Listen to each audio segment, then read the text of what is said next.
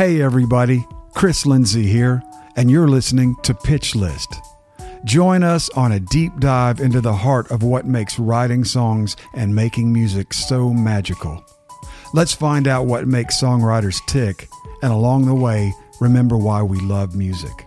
Welcome to Pitch List.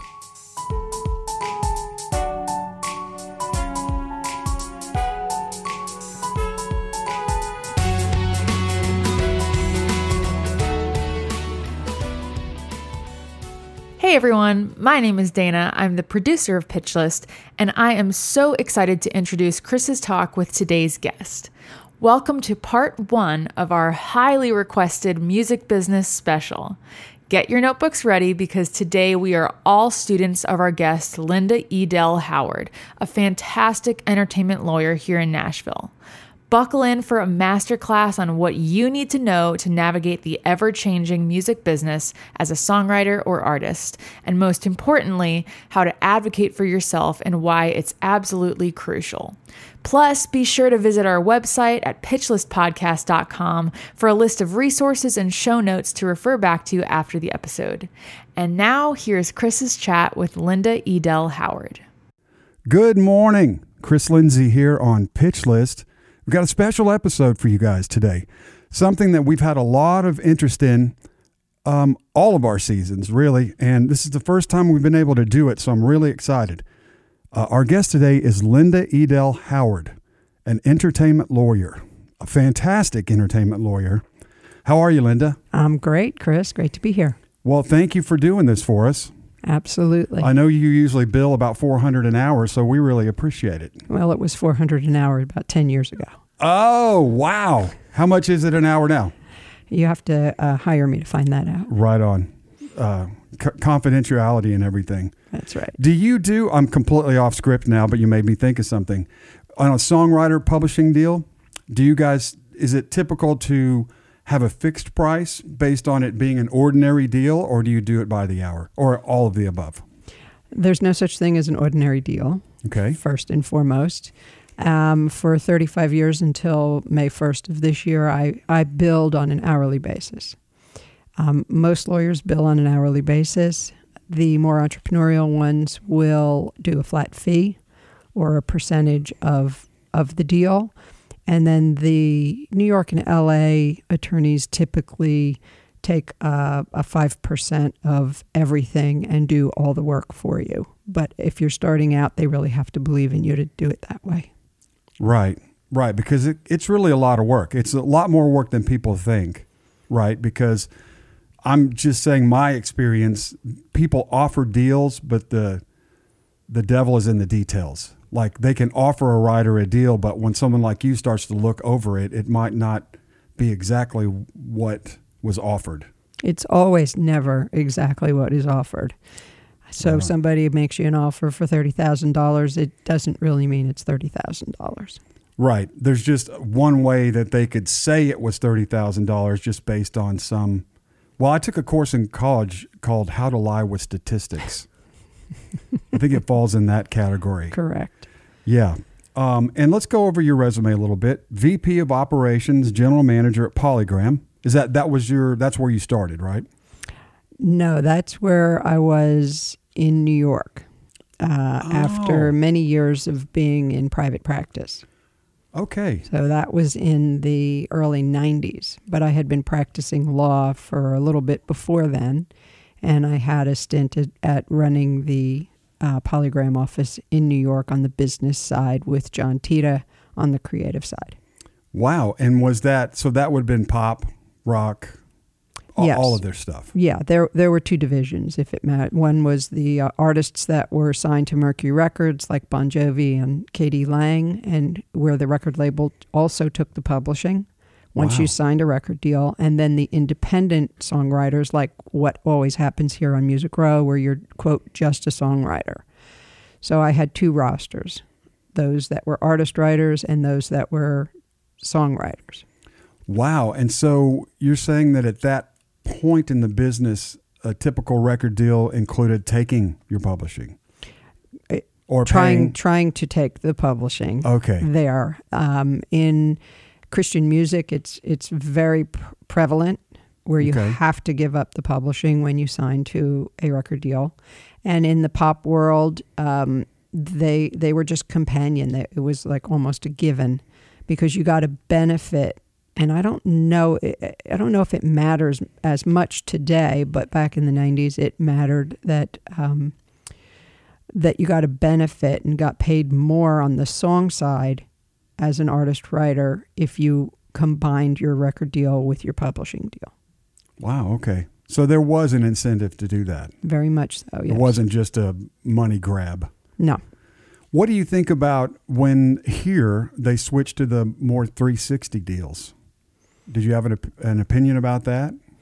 I hate 360 deals. It was one of the reasons that I stopped doing record deals. They were as good as any lawyer could be, as great as any artist could be, and as much leverage as we could have at the end of the day. It was still so lopsided, it was very difficult to swallow. So the 360 deal means that the record label is taking a piece of everything about you, and in most instances, not committing to do very much for that land grab.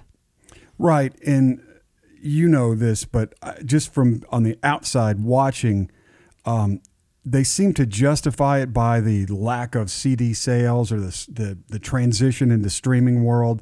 There was a period there where they were saying that they didn't make as much money, and it seemed to coincide with that. Is that your opinion was their quote unquote justification for that?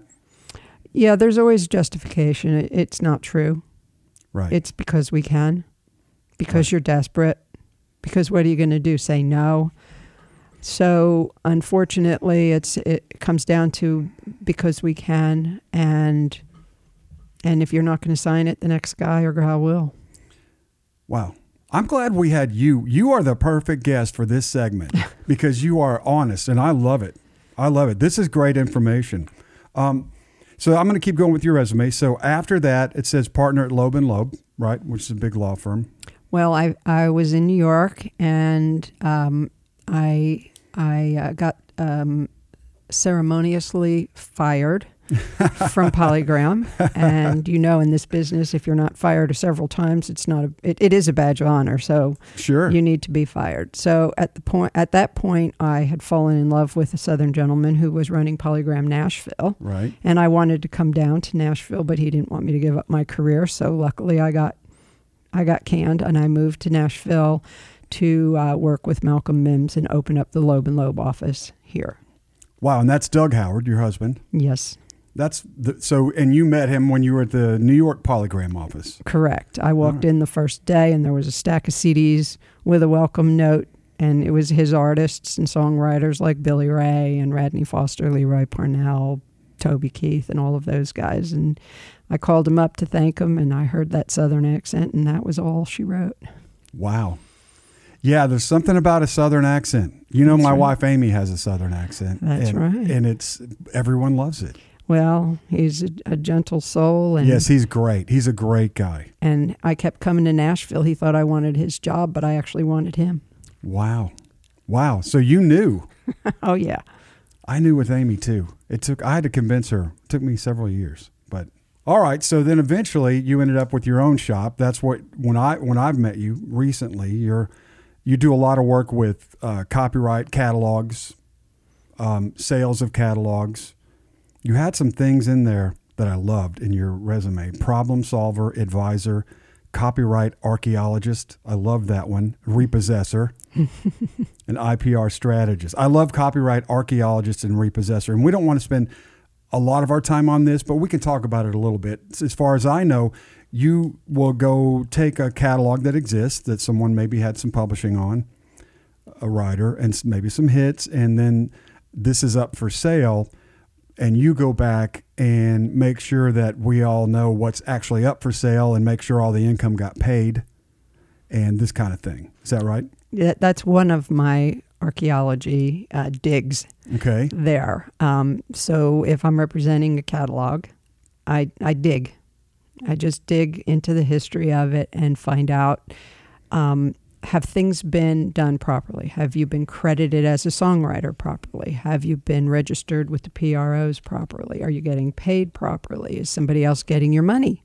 And so on. So that's one of the archaeology digs that I do. And the other is in connection with copyright termination or recapture, where somebody is usually a legacy because it takes a while. And I go and recreate their life history as a songwriter. The grants that they've done over sometimes a 60-year period. Wow. And dig up the old contracts, dig up the old bodies, and create an inventory and then move forward to do the work in the world of copyright recapture. On the archaeology part, I think it's good to know this. We've had conversations about this. On the archaeology part, you often do find mistakes in a big catalog, right? Or even a medium-sized catalog. I don't know if I've not found a mistake. Wow. Because whether you're selling a catalog or you're preparing to file for a recapture, we're shaking bushes that hadn't been shaken before. We're lifting the cover up and we're digging. And most of these songs are earning money, but they're tired and we're waking them up. Wow. And you often find money missing? All the time. Are we talking about a lot of money or little money, or just depends? 2 examples. I cannot read an accounting statement. Those things are thousands of pages long. Yep. And they have too many decimal points and zeros, and it makes no sense to me. So one time I just looked at one and I saw a number that didn't make sense, and I called over to the publisher, and they said, "Oh, I'm so sorry. We inverted a number, and here's $40,000 that we're holding for your client."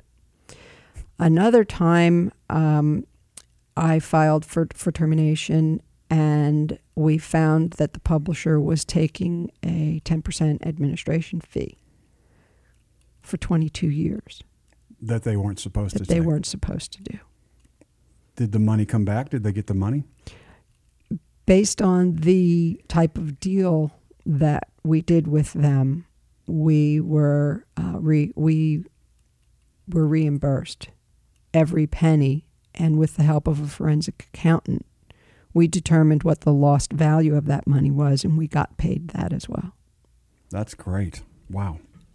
Yeah, I've through the years, you hear songwriters do what they call an audit, on an active publishing deal or an old one or a pretty fresh one. Again, I've never heard anyone not finding money. They typically find money, and then you hear a lot of stories of publishing companies that are, there's $100,000 missing, and then a publishing company says, we'll give you 50. And then this'll make your hair gray. They owe them 100. They say, we'll give you 50. And you say, no, I want the 100 you owe me on paper. And they're like, well, it probably cost you 50 to sue us. And we have lawyers on staff, so knock yourself out. Digging into the other side, uncovering the problems. You will, like you said, you will always find something. Wow. The record labels and the publishers, some are better than others. Most of the time, they will work with you, and they're right. If you find $100,000 owed, and they offer you 50, you're better off taking the 50. But just know, if you found 100, there's probably 1 million still missing. Wow. So this episode of Pitch List is going to generate a lot of legal fees. There's going to be writers scrambling down 16th Avenue looking for lawyers when this one comes out. But you know what? I'd heard those stories all the time. I think it's really difficult for creative people to get in this headspace. It's like something about the type of people that write songs and perform, they're just naturally not good at confrontation, at accounting, But it's not This is what I've always told my clients. It's not confrontation. Correct. Period.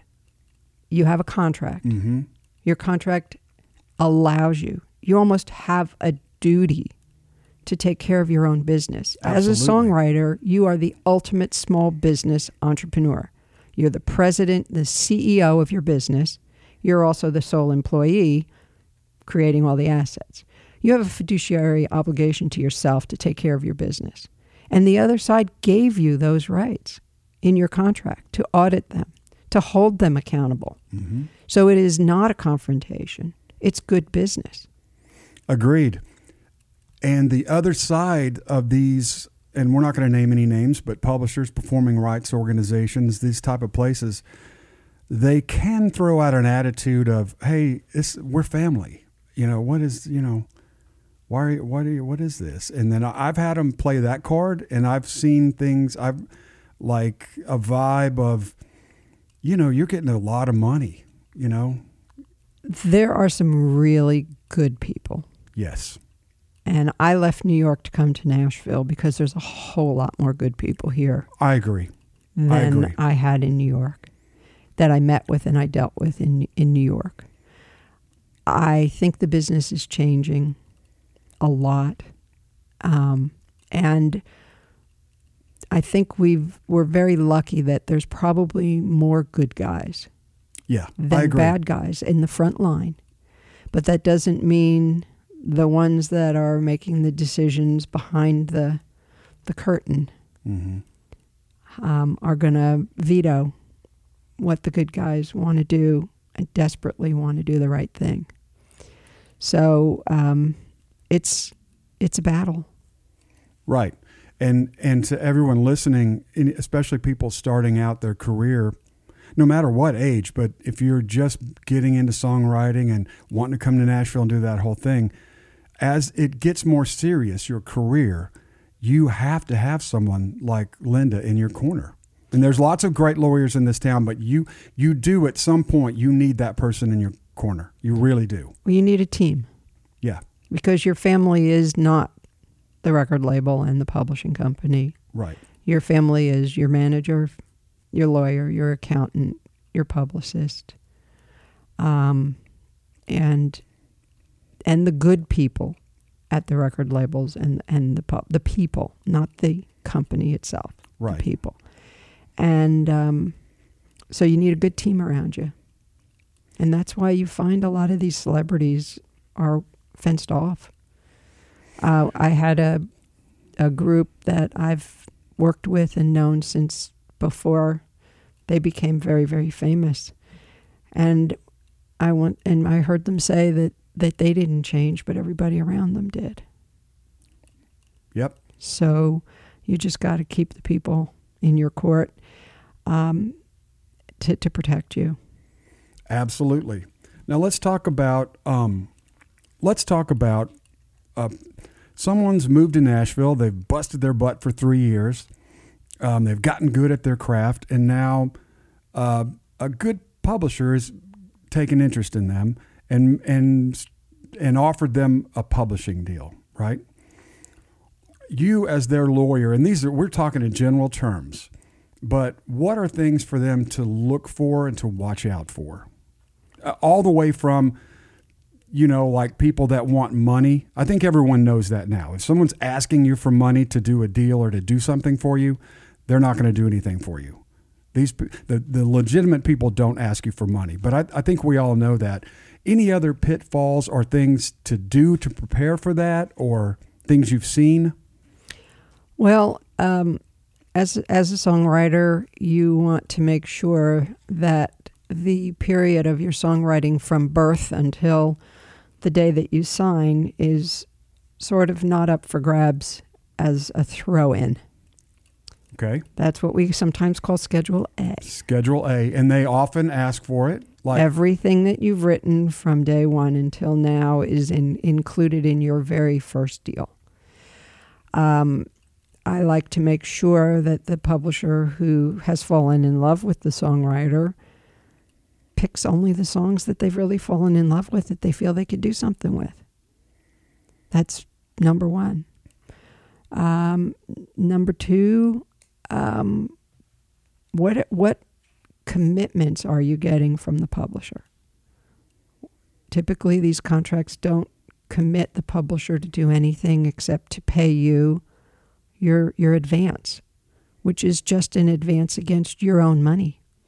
They're paying you your own money and risking losing that by not going out and pitching your songs or getting them, or you recording them if you're an artist as well, and not getting opportunities for them and marketing them to make the money back. So a typical first deal will be you give up 100% of your publishing, which is 50 cents on the dollar. Right. So you got to work in certain upside as you become more successful. Right. Okay. Work in not just more money, but maybe co-pub. So you're saying like certain marks that you would hit. If you have a number one hit, then the deal moves to a co-pub deal. Or that song. Or that song. Or the passage of time. Okay. If you sign a 3-year deal, which is very typical. Mm-hmm. If they want you in year 2 and year 3, maybe you're doing something right. Maybe you deserve a little more. Right. Retroactively, making your deal better as you succeed is important. But just making sure that your success is recognized in your contract is very, very important. What is charged back to your account, which is what we call the R word, recoupable. Right, right. What is recoupable and how much of it's recoupable? And how is it recoupable? And how it's recoupable. And there's just this nasty R&R word called, or concept called record and release. And this is part of what's called your delivery requirement or your minimum delivery commitment. What do you have to do and deliver to your publisher in order to get paid what they've agreed to pay you? Right. This is where the $30,000 doesn't mean $30,000. So if you are required to deliver 12 songs in 1 year and they've agreed to pay you $30,000 in that year and you don't deliver 12 songs in that year, but it takes you 2 years, then you've got $15,000 a year for 2 years. So right, because you're not out of that deal until you deliver those songs. Deliver. And 12 songs is not 12 titles. And by the way, 12 co-writes is 24. Is 24 and 12 three-ways is 36. Correct. So if your minimum delivery requirement, you have to turn in 12 songs to meet your part of the deal to get your draw they're giving you. Well, that's 12 100% songs. If you co-write, now you need 24. Because you only wrote half. Because you wrote half. They're only getting half of the song. So you need math for this. So you actually really need math to be a songwriter. You do, because some will be 2 ways. There will be some 3 ways, even a 4-way. So you need 48 4-way songs to match the delivery requirement for 12 copyrights. Correct. Yeah, and that's Nashville. That's where Nashville. it's equal splits most of the time. Right. Outside of Nashville, there's a lot of times you write half of the song and get 12.5%. Right, because your co-writer's big. Or any other reason right. that it is. And those songs have to be accepted. They can't just be Mary Had a Little Lamb. Right. They can turn them down. Correct. And then talk about the other one, which is the record and release. They have to actually be on a record, right? Right. Like you have some control over that. I know. That's the crazy. That's more of a pop thing, right? Or LA thing. It is. And when I was interviewed to run Polygram, that was the president of the company actually asked me would I be able to get a record and release commitment from the songwriters, and I just said I don't think I could do that as the head of the company in New York. But that just means that for your $30,000 or your $50,000 per year or per period, you've agreed to have at least 3, 4, 5, 6 songs, 100%ers, more if it's co-written, actually recorded by an artist and commercially released. by a major label artist too, right? Well, Sometimes. that's changed now with the whole streaming services and stuff. Right. But this is you're agreeing in advance to write a certain number of songs or co-write them, to get them recorded, which is not your job. Right. Your job is to write them and hand them in. Mm-hmm. But they'll be recorded, and you need to make sure that they're released, like you have any control over that. And back in the day, they wanted, 3 Celine Dion cuts. They didn't want like a small act. And also, it was my understanding, say you didn't meet that. You didn't get the 3 big cuts. Well, now you're in that contract until you do. Suspension. So they paid you $50,000 for the first year for your quote unquote draw, however they paid it. Now you get no more draw, and you're there until you get this delivery or recording, these cuts. Is that right? And the 4,000 songs you write in the interim, they own as well. Who came up with that little piece of crap idea? Good question. Wow. See, that's sneaky because you're excited to sign a publishing deal, and then you're just like, okay, it's 12. 12? I'll give you 12 tomorrow, But it's easy if you're Bruce Springsteen. Yep. You're in control. But it's not easy if you're a songwriter or a beginning artist or an independent artist. That's hard. It's tough. And it's not much of a Nashville or a Music Row concept. I've never heard of it here. Dana, you had a question. So the question from Dana is that something you can negotiate, or will they take it out? Everything's negotiable if you're prepared to walk away. Yep.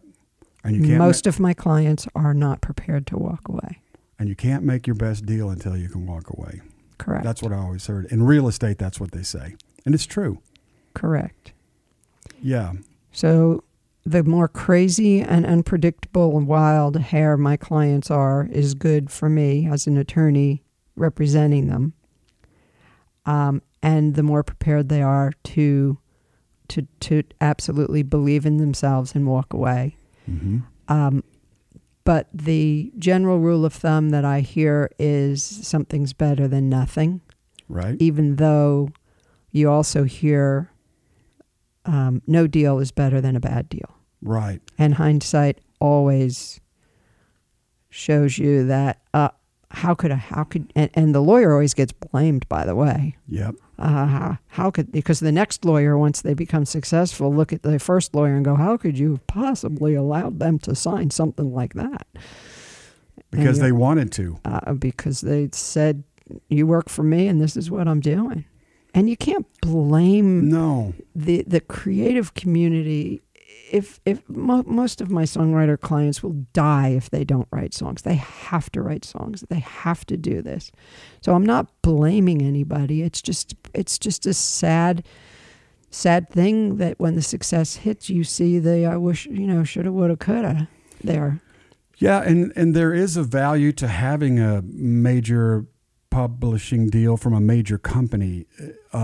They instantly get you in better rooms, better writers. You're now signed to XYZ big company, and that gets you better co-writes. That gets you notice. That gives you a budget. You're no longer having to wait tables. I mean, there's so much value in that publishing deal. I think that's also why they might agree, even though their lawyer is telling them this is not a great deal. But that can go into the calculation of better than nothing. Right. And we're generalizing here. We are. Because I can tell you with Troy Ben and Rusty here on Music Row, these people are going to bust their butts. Absolutely. For the songwriters. Absolutely. They're going to get you in the rooms. They're going to put their creative staff on it. They're going to put their sync department on it. If they say they're going to do it, they're going to do it. Yep. And those are the 3 biggies. Yep. I agree. And they're great. They're great people. And they tend not to sign people that they don't think they can do those things with. They have to be big fans. That's another thing I think it's important to know. A publisher really needs to fall in love with the songwriter because it's a lot of work. It takes time and effort to help even a great songwriter to get them up to that level. You know? It's a lot. It is. It is a lot, and you need your champion. Yeah. Yeah, and if that's you right. have your champion, that's great. But, and I don't want this podcast, lawyers are the ultimate pessimist. Sure. We have to prepare for the worst scenario. It's your I have job. said the most ridiculously bizarre, well, what if this, and this happens, and therefore I have to deal with paragraph 6. It'll never happen, but what if it does? And so I don't want this to sound so pessimistic, but you need a champion within a company. But you also have to understand that the champion that's in your company probably only has a 3-year employment agreement. Yeah. And boy, And Yeah. they're going to move. Linda, you're so right. I don't want this to, I want to reinforce what you just said. And everybody who listens to the podcast knows that I'm often overly optimistic. Okay.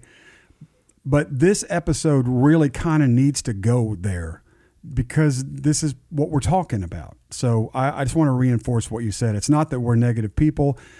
Every successful writer that you love and you know had one of these deals and has had to negotiate these deals. It's just part of it. And that's what we're trying to help everyone out there sort of know things to look for. It's not right. And like you said, it's the lawyer's job to prepare, what do the Russians say? Hope for the best, prepare for the worst. Right. And I've done my job well if we sign a contract and it gets put in the drawer and we don't think about it for years. Right. And we just go forward and have fun. Yep. And make money together and create great partnerships with our publishing partners. Yeah. And like you said, most of the working publishers are people we both know for years. These are great people. And they have championed some of the best writers that our business has had. And they don't, they're Nashville, and I think it's unique. There's still, I think, a win-win mentality, mostly on Music Row. A win-win community. Yes. Yes. Because it's a smaller community. It's a tight community. There are sort of rules that everyone plays by. And if someone in this community, business or otherwise, gets outside the rules, there's a lot of peer pressure to not do that. And I think that's missing in LA, So I think that's another great thing about Nashville publishers. They tend to be good people and do the right thing. Yeah. And they're song people too. And they're song really if they're not creative, they just love it. And I still get phone calls. You got to hear this. Right. I got to send you something. I mean, I've been with Doug for so long that, I mean, even to this day, he sits me down between the sweet spot to listen to something, with the speakers. Right. And if I possibly move to scratch something, he'll stop and start the song all over again. Wow. He's true at heart a publisher and a song man. And so the young people are doing the same thing. They're just so passionate about it. It's fantastic. It is. And those are the most successful people because they are passionate. It's such in my opinion, all the way around, business, creative, all of it. It's such a high level of competition that if you don't have the passion, it's hard to win, But you said the key word, and that's business. Right. Don't go away. Pitch List will be right back after the break. Thanks to everyone who entered our Pitch List Summer Song Contest. We'll be announcing the winner soon, and you'll be hearing from them on an upcoming mini episode of the show as one of the contest prizes. So make sure you're following us on Instagram at Pitch List Podcast to stay posted on the winner. Thanks again to everyone who entered. And now, back to the show. Let's talk about this. So we talked about writer contracts. Let's talk about artist contracts. And are there modern artist contracts that you've seen that are different from how they used to be? And what are some of the pitfalls with those? It's very different. When I started out, you were presented with 4 40-page contracts, which is the old-fashioned 360 deal. You got a 40-page merch agreement, a 40-page publishing agreement, a 40-page record deal, or 80-page record deal, and so on. Now that's all and we're talking the majors at this point, pushed into one contract. With the advent of streaming, the concept of distribution has changed greatly. Right. The concept of breakage and packaging deductions. Right, and what they call that when artwork they mark. What do they call it when they send them back? They had an returns. Return. They had an allowance, right? They had 15% free goods, and I remember when and so the concept of how people are paid, it's becoming more of a co-venture when you sign with a record label, and you're sharing revenue as opposed to per unit sales. The ability to quantify what you earn on, I don't even know if there's sales anymore. I guess vinyl's back out now, and still a small slice. It is. So it's all streaming at this point. Yeah. And how many streams do you have to get to earn $1? And so the deals are they're different in the royalty and the revenue shares, but they're still the same in what you have to deliver. Although the concept of albums has gone away. Right. I actually coined RMP, which is a recorded music project, and I try to put that into my record deals now as a recorded music project, because there's no albums, there's no EPs per se, there's no singles per se, and a recorded music project could be a one master, or it could be a group of 40 masters over a year. That was the question I just wrote down. The delivery commitment. So all negotiable. Yeah. Yes. Okay. And it's commensurate with what the marketing plan is, what you're being paid, and how the record label thinks that they can recoup it. Because they project. They say, I'm signing this artist. I project the releases are going to be as follows, the product that's going to go out in the market. I'm projecting this amount of revenue coming in, and therefore I'm going to give an advance and splits on the royalties a certain way.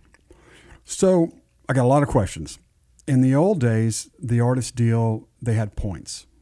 Right. It was called points, and the producer was given some of the artist points. Yes. Ranging from 3 to 5 or 2.5 to 5.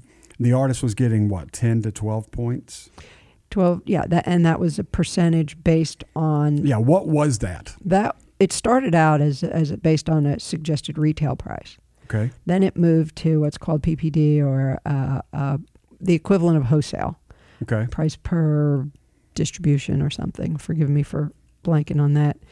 And so the percentage was based on what? And that's what it was. Now, with respect to CDs, with respect to downloads, we do have base prices like that.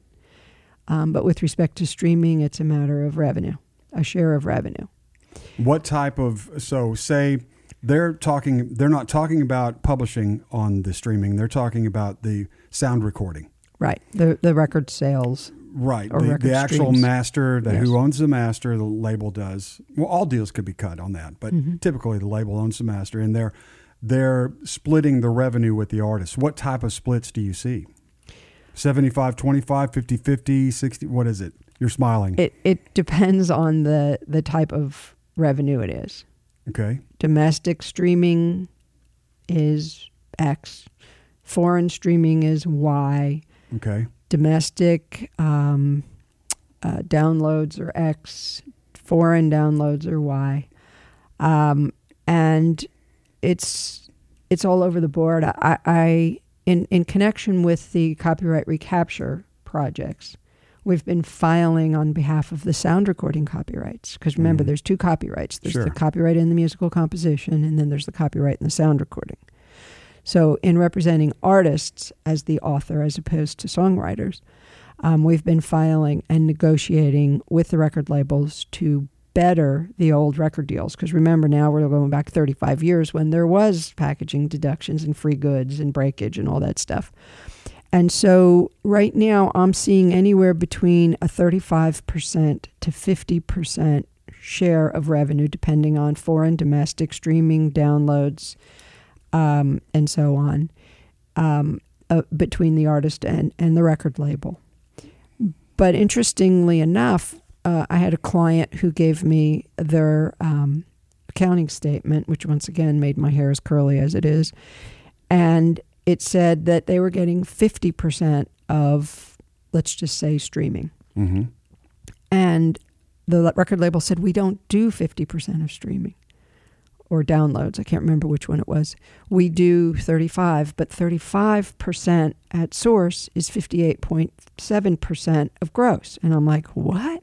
So right now your royalty statement says 50-50, but we're offering you 58.7%, even though the contract says 35%.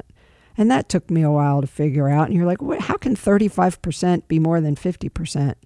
And sure enough, when the calculations came out, it was a matter of foreign money. Is it calculated at source, meaning if there's a stream in Japan and $1 comes in, are you getting 35% of that dollar, or are you getting 35% of the money that the U.S. company gets after the Japanese affiliate takes their share at source? That's another concept that's very important in the calculation of revenue with your record label.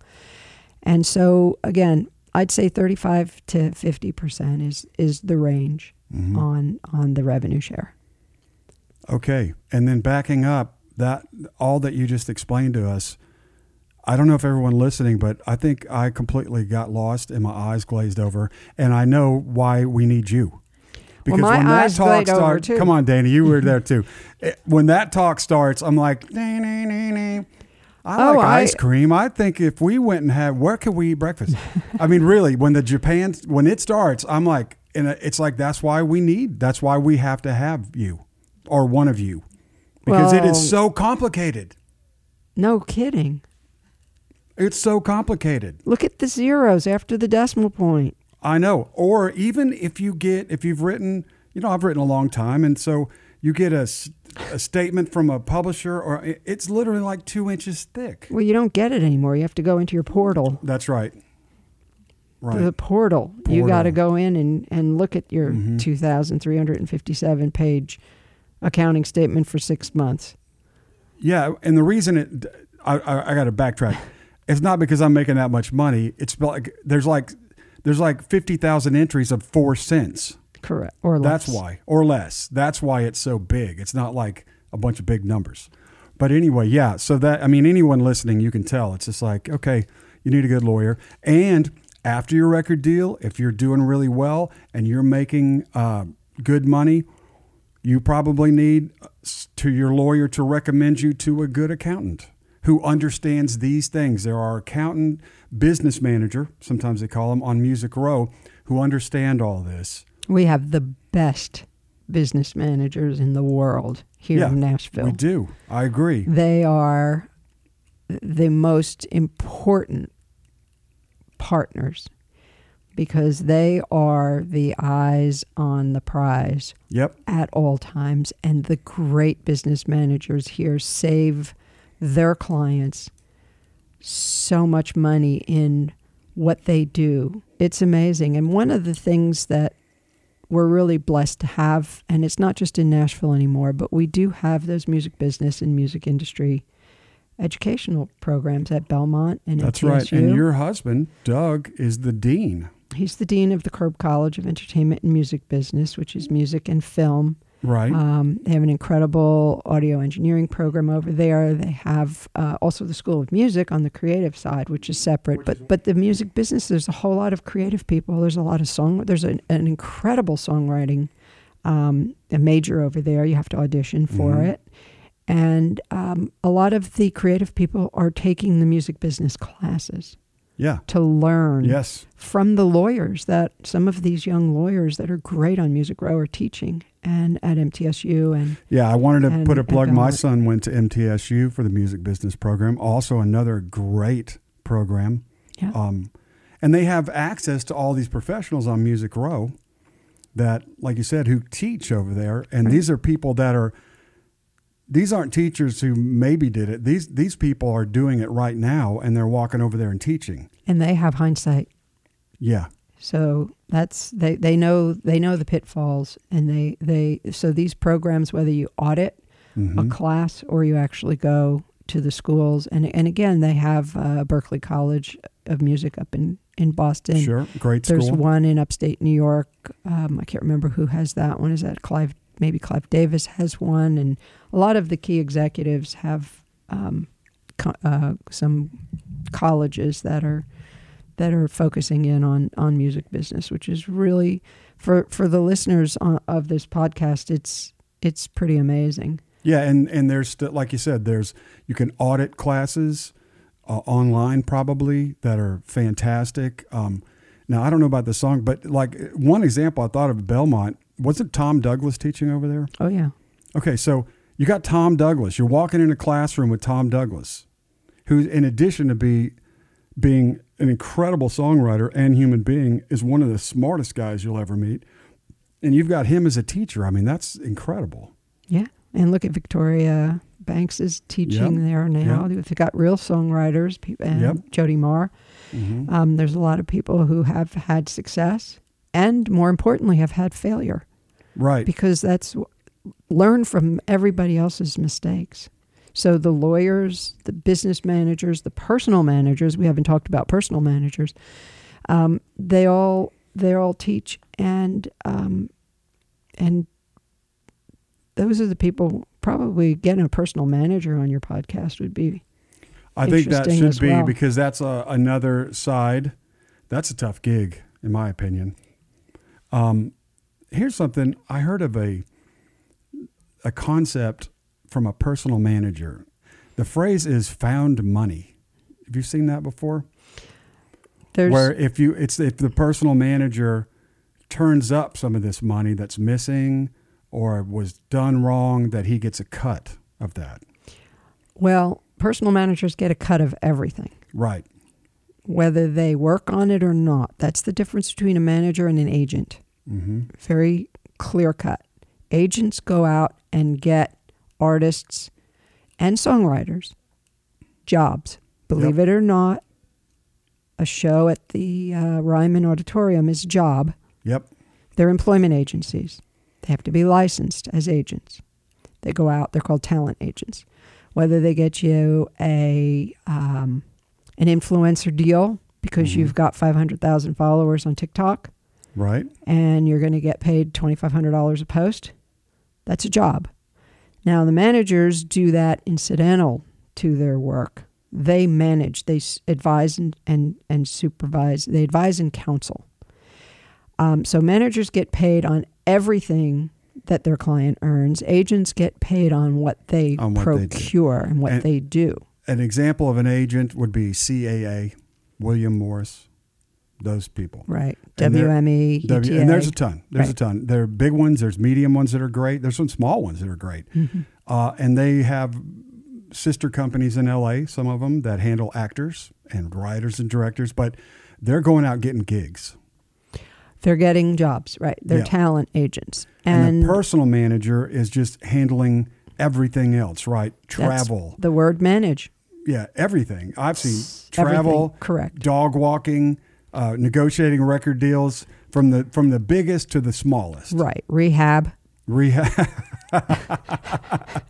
Everything.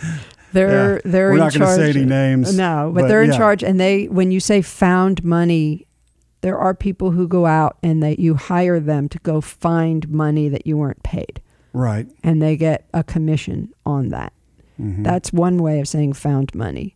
Another way of saying found money is if we look at your social media presence and we see that you have 500,000 TikTokers or 60,000 Instagram followers, and the found money is now we're going to get you some influencer deals. We're going to get you some sponsorships and sponsored posts and a lifestyle brand, and start licensing Chris Lindsay headphones or T-shirts or water bottles.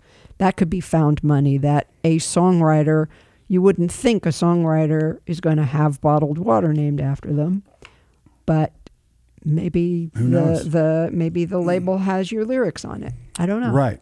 Let me ask you one other thing. Every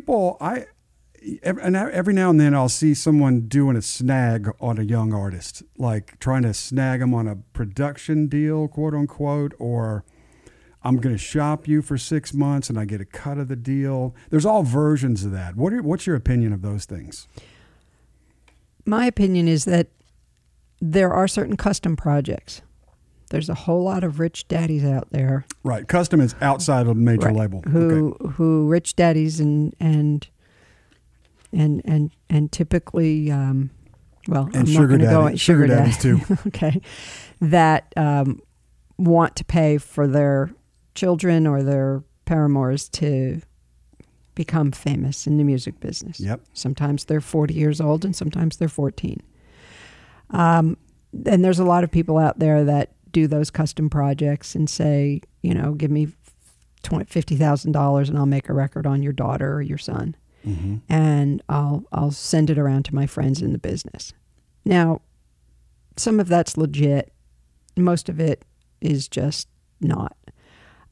So my take is that if a producer and if someone has a setup with a studio and you truly believe in somebody, you're going to go in with them.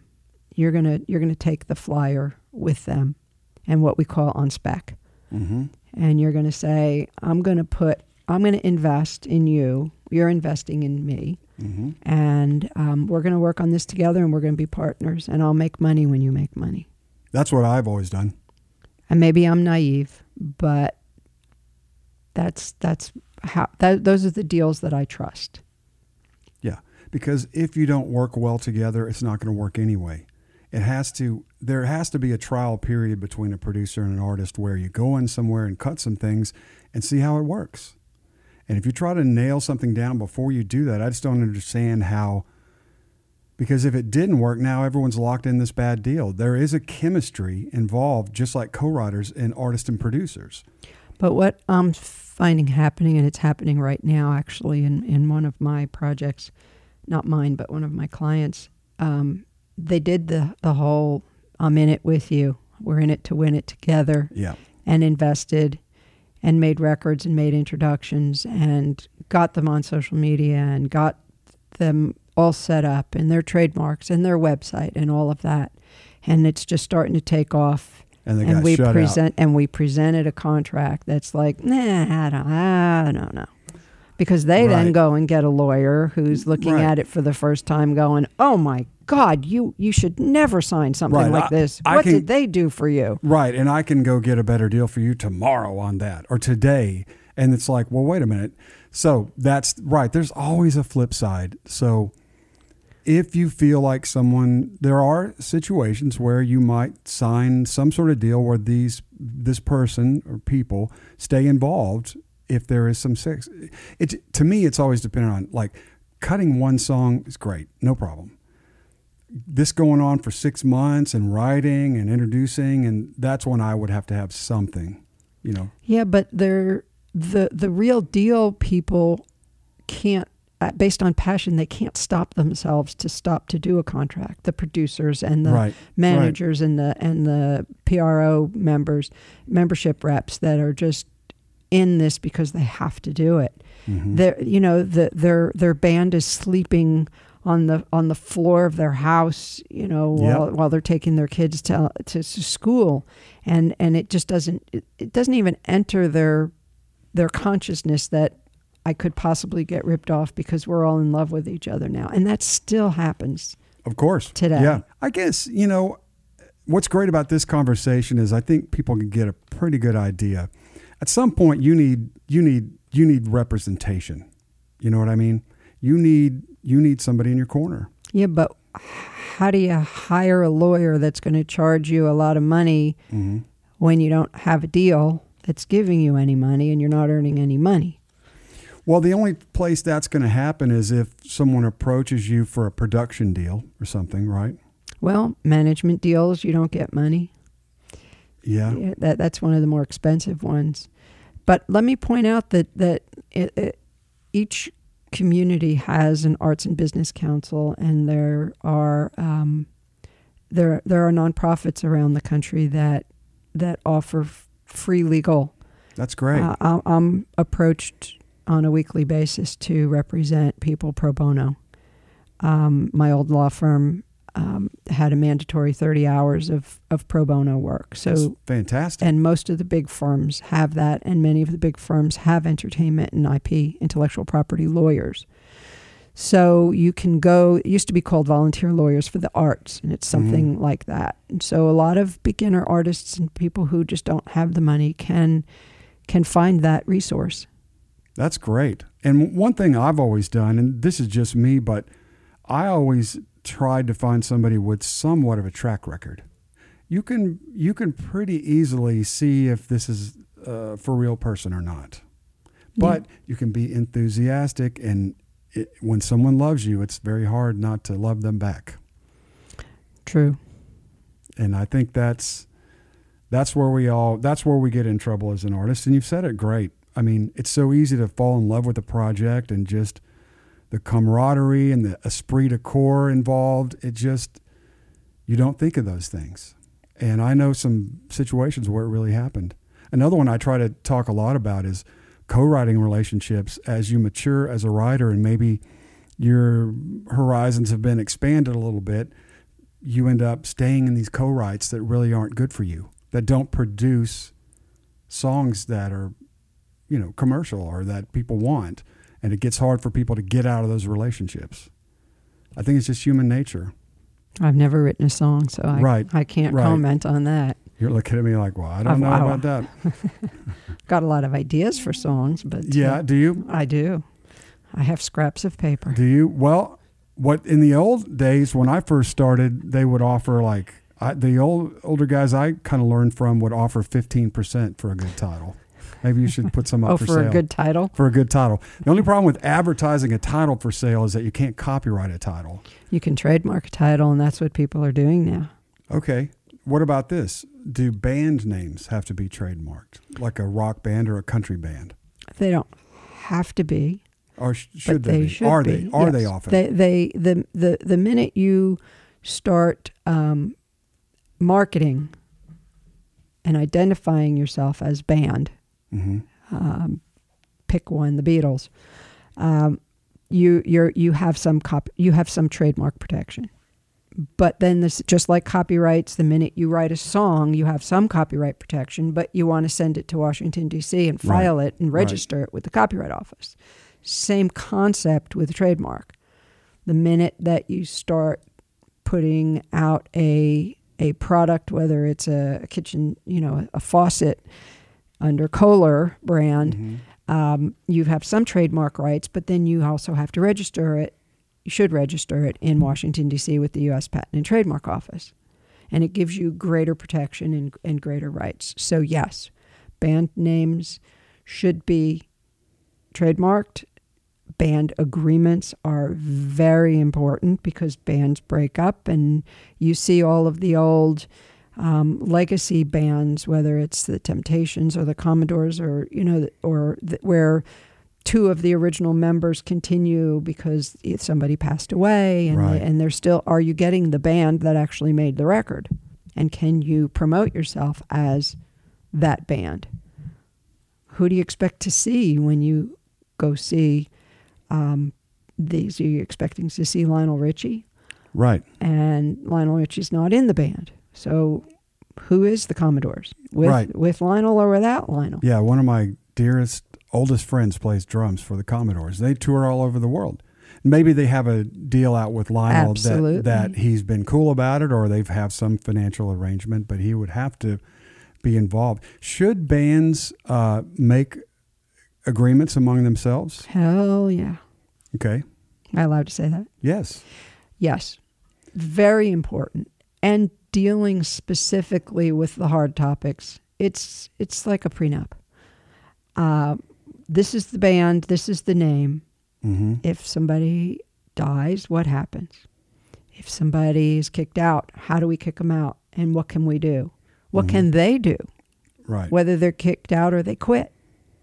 Yep. Can they be formerly of, lead singer of, from the band of? How can they use that name? But even when a band is together, and I did this with a band I worked with for 13 years, when they went off and each did solo projects, nope, you're not going to, Joe Smith is not as sexy as the name of the band.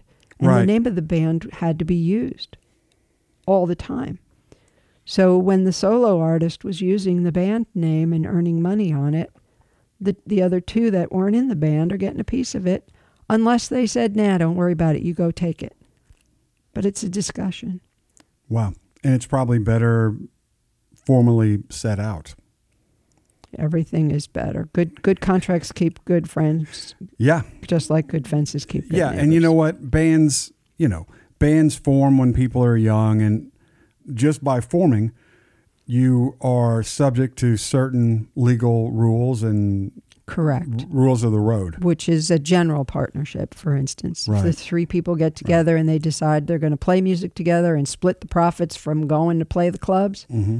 they've fallen into a general partnership, which means that any one of them can bind all of them without the other two saying yes or no, which is why you need a general partnership agreement, Wow. band agreement. Man, I'm learning so much. Crazy. Yeah. Hey, I could talk to you forever. This is an important subject, but I just want to, we're going to cut it off here, but maybe can we reserve the right to a part 2 in another season? Would you come back? Yes. Because maybe what we would do is take some questions from the people who listen, and they may have some questions and we could ask you those. Is that okay? Absolutely. This is Pitch List. You're listening to Linda Edel Howard. Chris Lindsay, thank you for listening. Thanks for listening to this episode of Pitch List, produced in partnership with the American Songwriter Podcast Network. If you enjoyed today's show, please subscribe to us on Apple Podcast or your preferred listening platform. And if you want, feel free to leave us a 5-star rating and review. For exclusive content from this week's guest and more, you can visit our website at pitchlistpodcast.com or follow our social media pages on Facebook, Instagram, or Twitter. Plus, don't forget to let us know on social media what songwriter, musician, or music business professional you want to hear from next. Thanks again for listening, and we'll see you next time.